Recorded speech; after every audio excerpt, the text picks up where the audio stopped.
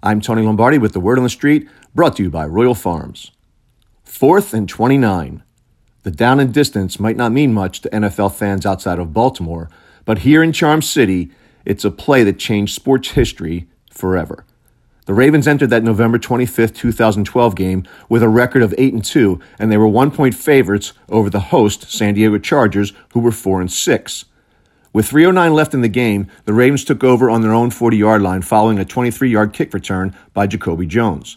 5 plays later, following a few sloppy plays, a holding penalty, and a sack by former Raven Antoine Barnes, who forced a Flacco fumble, which was recovered by Michael Orr, the Ravens faced a 4th and 29 from their own 37. It was Hail Mary time. Inexplicably, Joe Flacco checked down, imagine that, and threw to Ray Rice behind the line of scrimmage. No Hail Mary. Instead, Rice delivered an act of contrition for Flacco.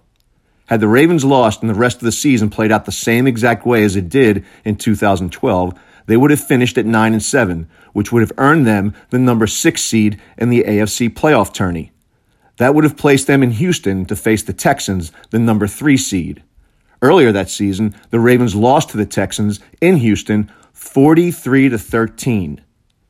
History may have changed if not for the efforts of Ray Rice, an annihilating block by Anquan Boldin, or even the fumble recovery by Michael Orr. But those things fell the Ravens' way, enabling them to complete an amazing 4-game playoff sweep.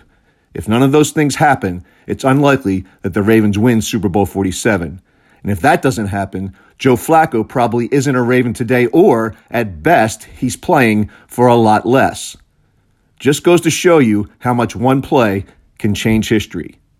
Hey, did I tell you about the Mile High Miracle? I'm Tony Lombardi.